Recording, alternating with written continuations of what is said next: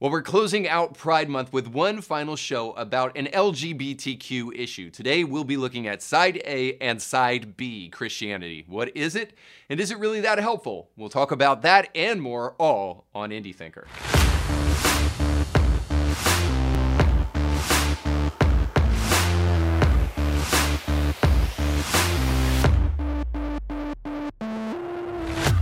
Don't forget that today's show is sponsored by our friends over at Element Home Loans and the Kevin Blair team. If you are looking to refinance a home or if you're looking to purchase a new home, go over to kevinblairteam.com today and let them know that Indie Thinker sent you.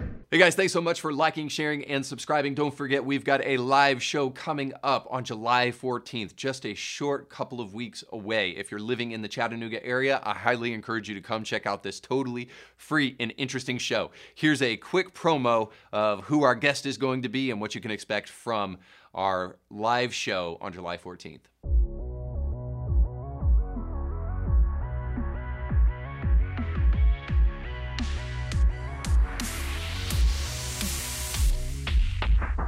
Chris Buckley, former U.S. Army Sergeant, recovering drug addict, former KKK, Imperial Nighthawk. I'm helping on extremism cases from KKK to Islamism, eco-terrorism, Antifa, and others. Extremism is not a political problem. This is not simply a Republican or a Democrat problem. This is a human problem. I'm here to tell you that bad things happen, but it's up to us to choose what we do with our wounds. Guys, I cannot wait to have a conversation with Chris Buckley. Not only are we going to talk about how he went into the KKK, got radicalized, and then we'll talk about how he came out of the KKK, but we'll also talk about extremism, kind of generally speaking. But then we'll also look at how extremism is a convenient political tool and how it's being used today, specifically by one side of the aisle, but how it can be used as a political tool, and political tools, regardless of what side of the aisle they come on, how we can defend against those things. So I believe it's going to be a redemptive conversation and a useful conversation, so you will definitely want to be there. Make sure that you're following us on social media, and make sure that you go to the link below in this video where you can, or in this podcast, forgive me, where you can sign up to be a part of this great event. Now, you want to do that because you're going to get some notifications and some reminders, some details about parking and all of that if you sign up for the event. So make sure to do that right now. Now, today we're going to be taking a look at a podcast that I absolutely love. Now, this is Unbelievable, or Premiere Unbelievable, I think, on YouTube. And this podcast really is great because it has the big conversation. It has conversations between Christians and skeptics very often, but it has conversations about some pretty crucial and important topics. The host of the show is a Christian, and he'll typically bring on a Christian and a non-Christian. But even if he does Christians, they typically have like degrees of disagreement on things. And really, it's just a really great kind of, I think, exercise in parsing ideas. So even if you're not a Christian, I think you'll enjoy the show. You should go over and subscribe. I'm not paid for this, although I should be. You're welcome, Martin. But it is a great podcast, and I don't mind recommending it. But we're going to look at an episode right now that deals with Side A and Side B Christianity specifically. And I'll get into what that is in just a moment, but I want to let you know that one of the guys that is kind of on the Side A Christian side is a guy named Brandon Roberts. Now, you'll remember me in the past talking about Brandon Roberts, but Brandon Roberts is a pastor in California of a supposedly Christian church, but he is a homosexual and a homosexual affirming pastor. And you can hear him saying all sorts of very interesting things like this. Being queer is holy, our love is holy too. Christians who say otherwise don't know the Bible. Woo! Homosexuality is not a sin. Being LGBT is not a sin. You start seeing Jesus tear down patriarchy. Jesus himself would have been considered feminine, and I know that's going to come as a shock to so many people. And so now you don't have any fear of going to hell? I don't believe in hell anymore. Oh, you don't believe in hell? No. Do you believe in heaven? Ish. For those who are in an open or polyamorous relationship here this morning, who might be squirming a little bit because this is an uncomfortable question to hear in church sometimes, I want you to hear me loud and clear as a minister of the gospel of Jesus Christ. Your relationships are holy. They're beautiful, and they are welcomed and celebrated in this space. Her boldness and bravery to speak truth to power actually changes Jesus' mind. Jesus repents of his racism and extends healing to this woman's daughter. I love this story because it's a reminder that Jesus is human. He had prejudices and bias, and when confronted with it, he was willing to do his work. So based upon these comments and so many more that you'll even see today that we get into, Brandon Roberts essentially cosplays Christianity. So he puts on the collar, as it were, he grabs a hold of a Bible, and then proceeds to totally distort and pervert Christianity for what it actually is. Now, I think that there's so many things that could be said about that, but specifically when it comes to this issue, we'll see why it's such a big problem. So let's talk about the issue before we jump into me responding to this podcast and what's talked about here. So what we have is a side A Christian and a side B Christian. Side A, again, is Brandon Roberts, and side A Christianity is the welcoming, affirming, and celebrating side of Christianity, quote unquote Christianity, if you're listening and you can't see my little bunny ears. So it's the side of Christianity that believes that you can be a practicing homosexual and be in keeping with biblical scripture.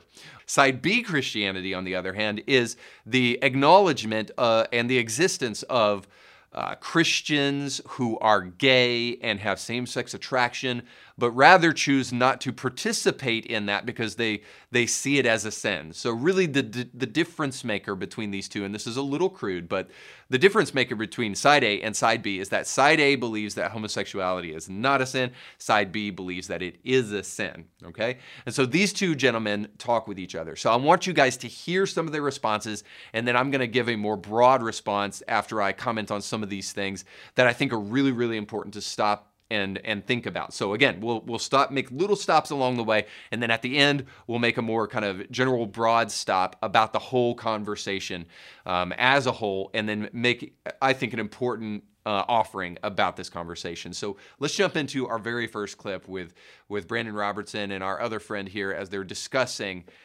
side A and side B Christianity. I think David's journey is David's journey, and it's authentic and it's true. And I wouldn't dispute anything that he said. I think I'd probably interpret some of his experiences differently.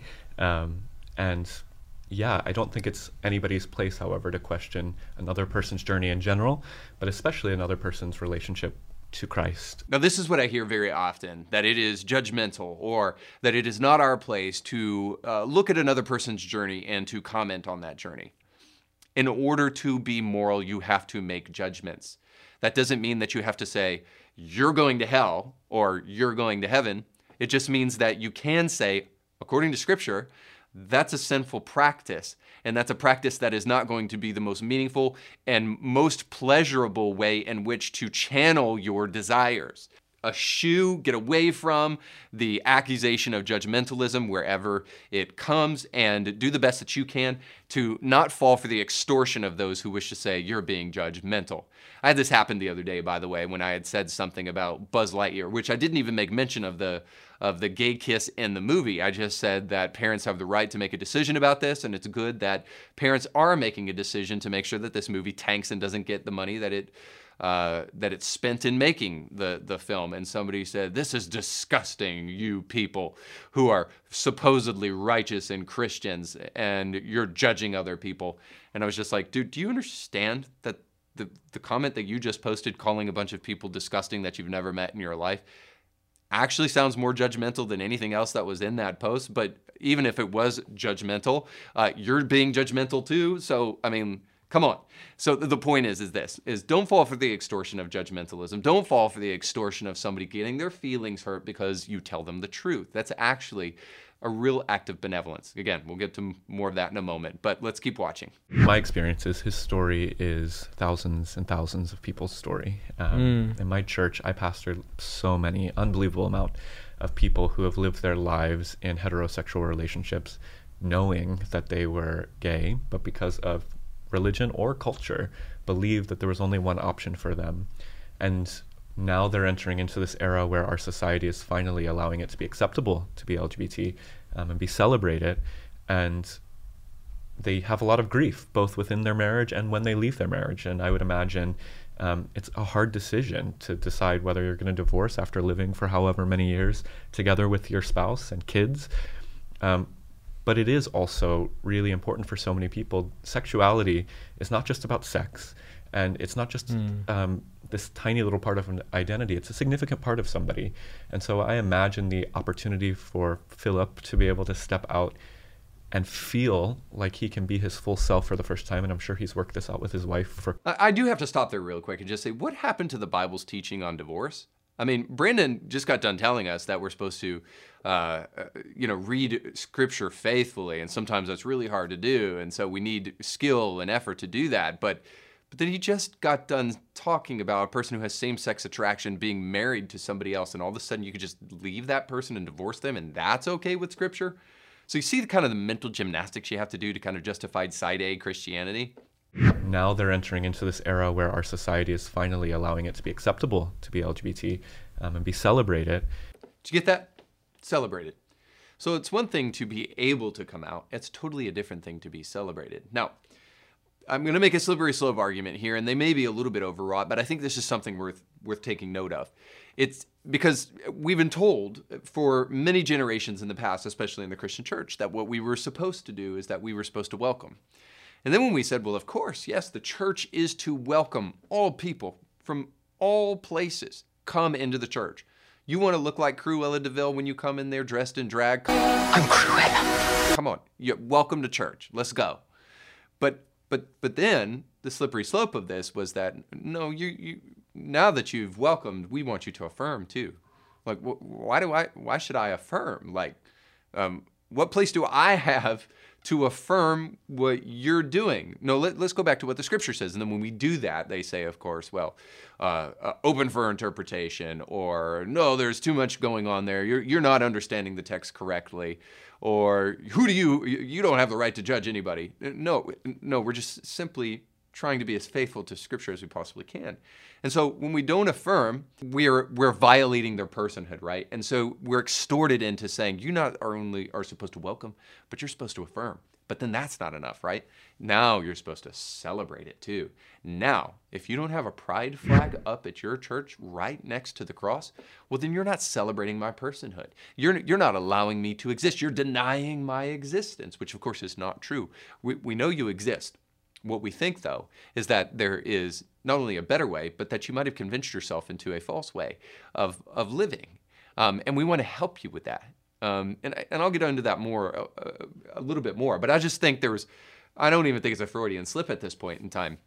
Brandon side A Christianity eventually leads you to that paradigm of you're going to have to welcome, affirm, and celebrate. You have to do all those three things because that's the only Christian thing to do, rather than to actually faithfully articulate Scripture, which again I go back to, which is what Brandon said we're supposed to do. But in doing so, he's going to end up fighting with his own position. Heterosexual people don't need to announce what gender they're in love with, so why do gay people? Now, there is a historical reason that coming out is so important. It is a political and social act. It is important to be able to step forward and celebrate something that you've felt like you've had to hide. But I think what most LGBT people are looking for and yearning for in the future is just to be our full selves without having to have the cultural and societal and religious pressure pushing on us, making us afraid and feeling like we need to suppress ourselves. It's that oppression and that pressure to suppress that makes coming out necessary. And I do hope and pray that we get to a day where that's no longer necessary. No, I thought this part of the conversation was really fascinating about coming out, because there seems to be this kind of implicit, if not explicit, acknowledgement that homosexuality is a very different kind of sexual orientation. So heterosexuals feel zero need to come out publicly and tell people, hey, you know what? I'm a man. I like women, right?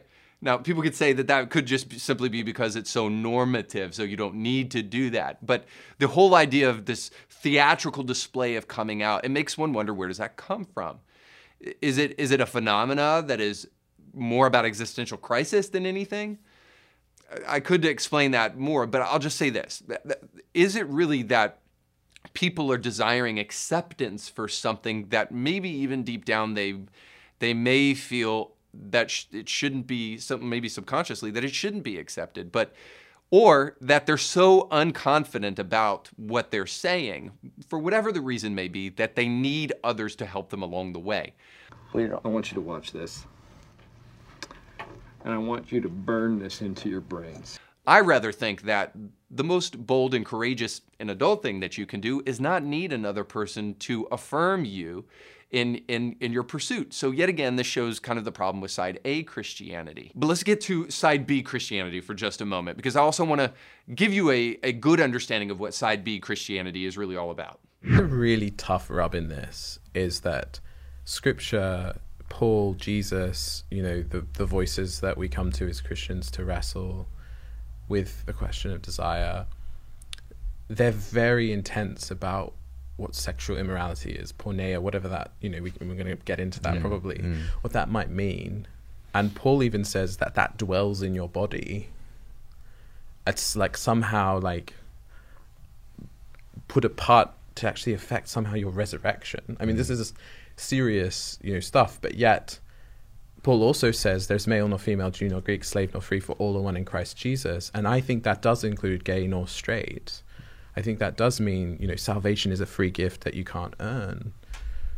And so I think you have to sit in the tension of thinking about that theologically, and whoever never makes theological errors. I mean, we all do. To say we all arrived at theological perfection is just hubristic. It's prideful. So I think there's an element where you need to be humble, but also have a conviction about how that all fits together. Okay, what I like about our side B Christian friend here, who is a person with same-sex attraction, his name is David Bennett, is that he is willing to acknowledge the tension rather than to just quickly dismiss it, which is exactly what Brandon does by just saying, hey, don't critique anybody else's journey. All of us are, we're walking toward the same thing, hypothetically, and we're all trying to do the same thing, so don't critique anybody else where they may be on their road of sanctification, blah, blah, blah, blah, blah.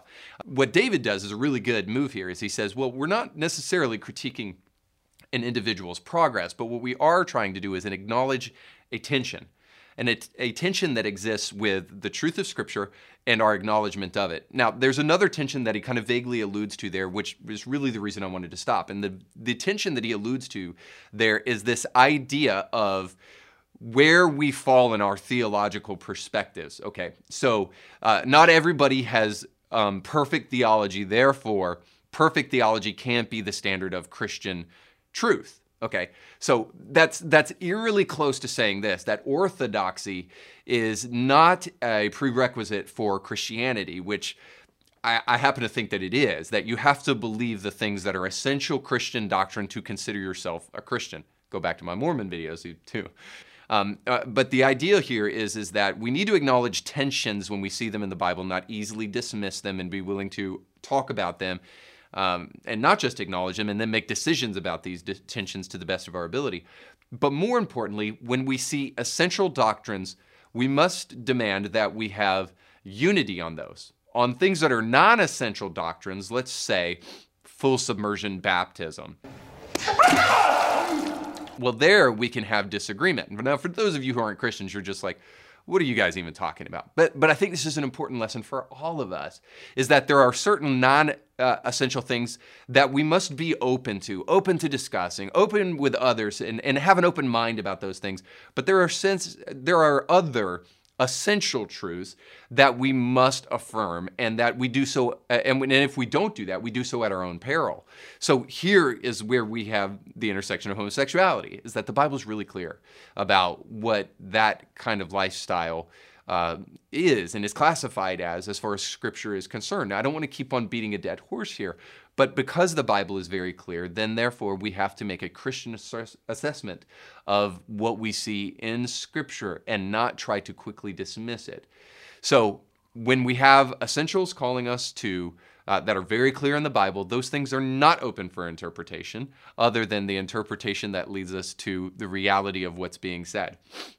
Whereas other things may be open to interpretation because there's different ways of viewing those things. So we have to be really careful to make sure that we understand where those things lie. And homosexuality is certainly one that falls on the other side of that thing, in terms of it's something that is very clear and scripturally speaking, that there's no real room for a vast array of interpretation here. The Bible's pretty clear. All right. So we'll keep on going into the conversation a little bit more. The thing that's interesting across the board everywhere is this kind of obsession with marriage and sex as being the kind of end point of the Christian life. I mean, we should be having these joyful celibate people that are looking forward to a future where there will no longer be sex. Marriage will be finished, and we'll be enjoying this ecstatic, beautiful, wonderful relationship between all people and Christ and God, and there'll be this moment of union, letting that interpret our desires and how we live them out, instead of, I need this to be whole. No, I love so much of that with side B. Again, I'm going to sound kind of vacillating, waffling with side B, because side B is kind of a fence-sitting position. But so let's get to the point I love, the points I love about that. So the point I love about that is that there is this kind of fixation with marriage. There's this kind of fixation. I think what he's actually saying is this fixation with my desire, regardless of if it's same-sex or homosexual desire.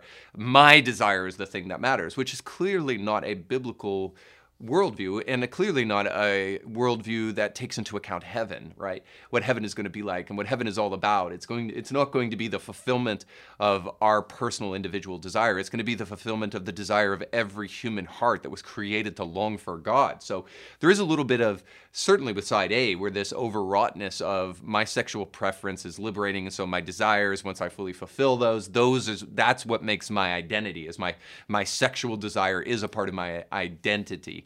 And your personal identity is so much bigger than that. But yet I also have to say, kind of moving to the other side of this thing, is that marriage should be celebrated. And the celebration of celibacy is great too.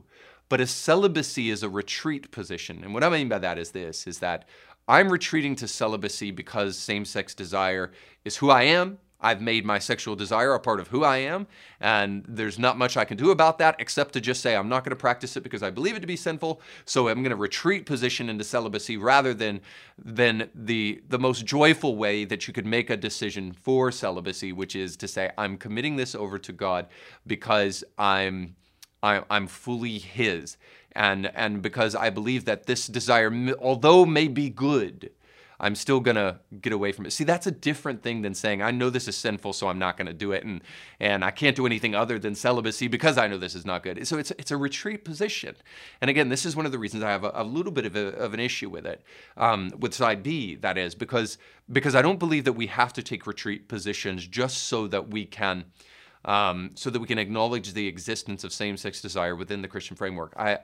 Once again, I believe there's another side to this whole conversation that seems to be wholly missing from this, that deserves to be talked about. Okay, just a little bit more. I've been taught, especially in evangelical contexts, that Scripture is easy to understand and that you can just take it at face value.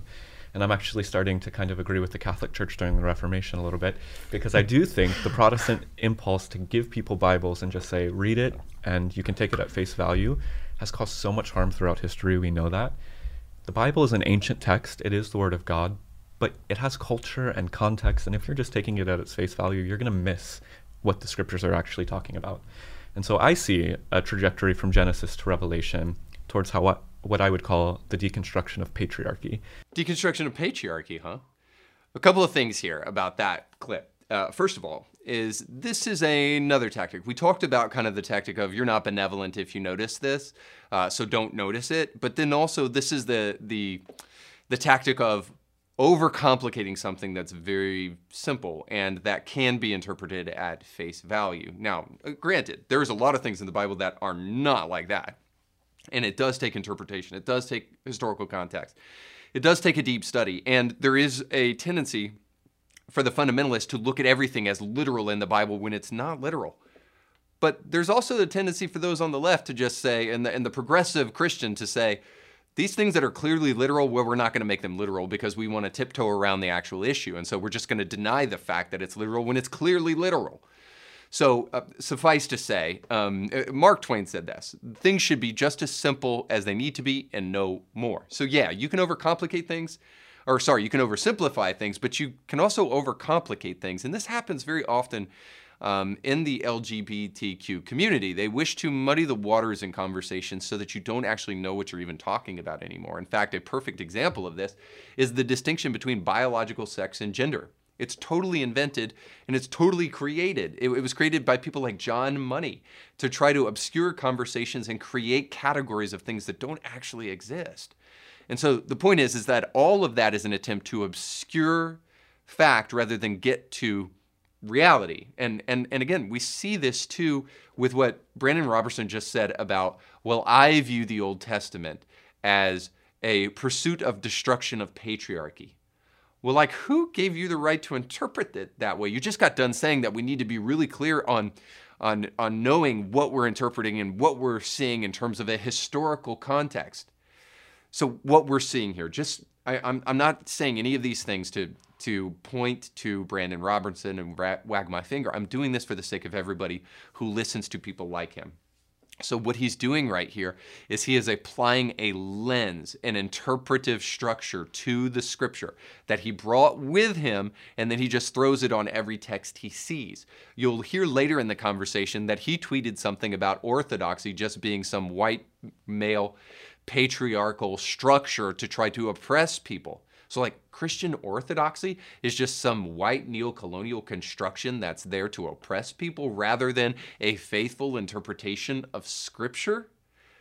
I mean, this guy is essentially just trying to avoid the truth at all costs, and you have to ask yourself, why? And here's really what we're getting to at the end of the day, is that he has a bias, and that bias is going to run through all of the things that he says, because there is a group of people who want to really truly get at authentic interpretation, and then there are a group of people who want to use the scripture for their own purposes. And this is why I think the side A and B Christian conversation is missing an aspect. I want to show one more thing that will kind of illustrate what I'm talking about. I would echo nearly everything David said, and just say that, again, if the church could hear two things from me, it's one, gay Christians on the side A are still seeking to follow Christ earnestly, and therefore, if we take the scripture to be serious when it says, no one can say Jesus is Lord but by the Holy Spirit, and all of these scriptures that talk about anyone who's focusing on following Christ should be considered a follower of Christ. We see that in Paul's writings over and over again. I would love for the church to be able to move towards a more open stance there. All right, so it's the contention of Brandon here that side A Christians are attempting to follow Christ just as much as evangelical Christians. Is that true, though? I mean, Brandon just got done telling us that the whole journey of the Old Testament is not to reveal God to people or to reveal the nation of God and God through that nation, and Israel specifically, but it's to destroy patriarchy? Doesn't Brandon prove with everything that he says about Christian theology that he's hijacking Christian theology and doesn't actually care about faithful interpretation? Even if I'm wrong about that, orthodoxy is never going to be judged by intention. That's why it's called orthodoxy. It's judged by the faithful interpretation of Scripture.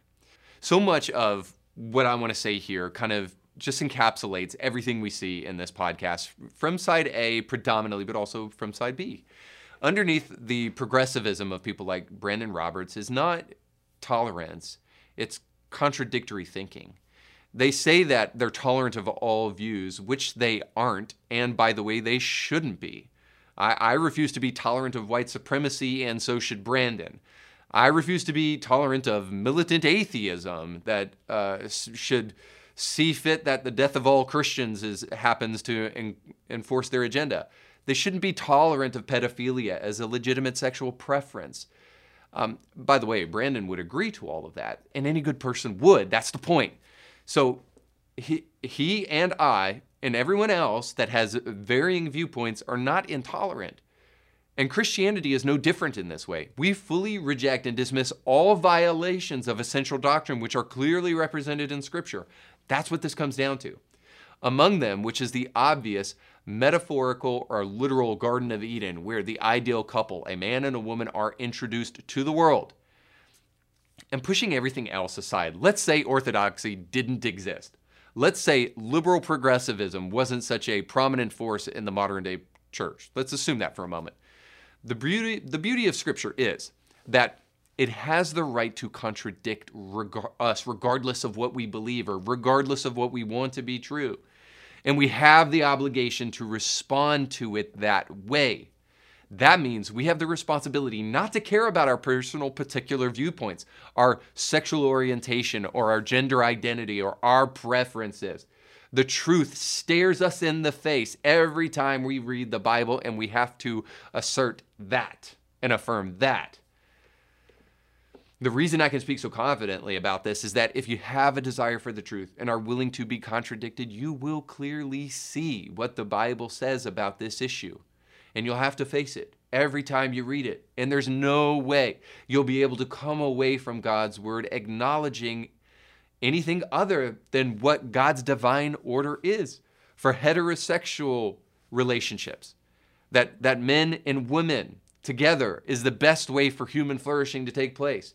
And any attempt to subvert God's divine order is nothing more than an idolatrous attempt to try to have your way with God's word.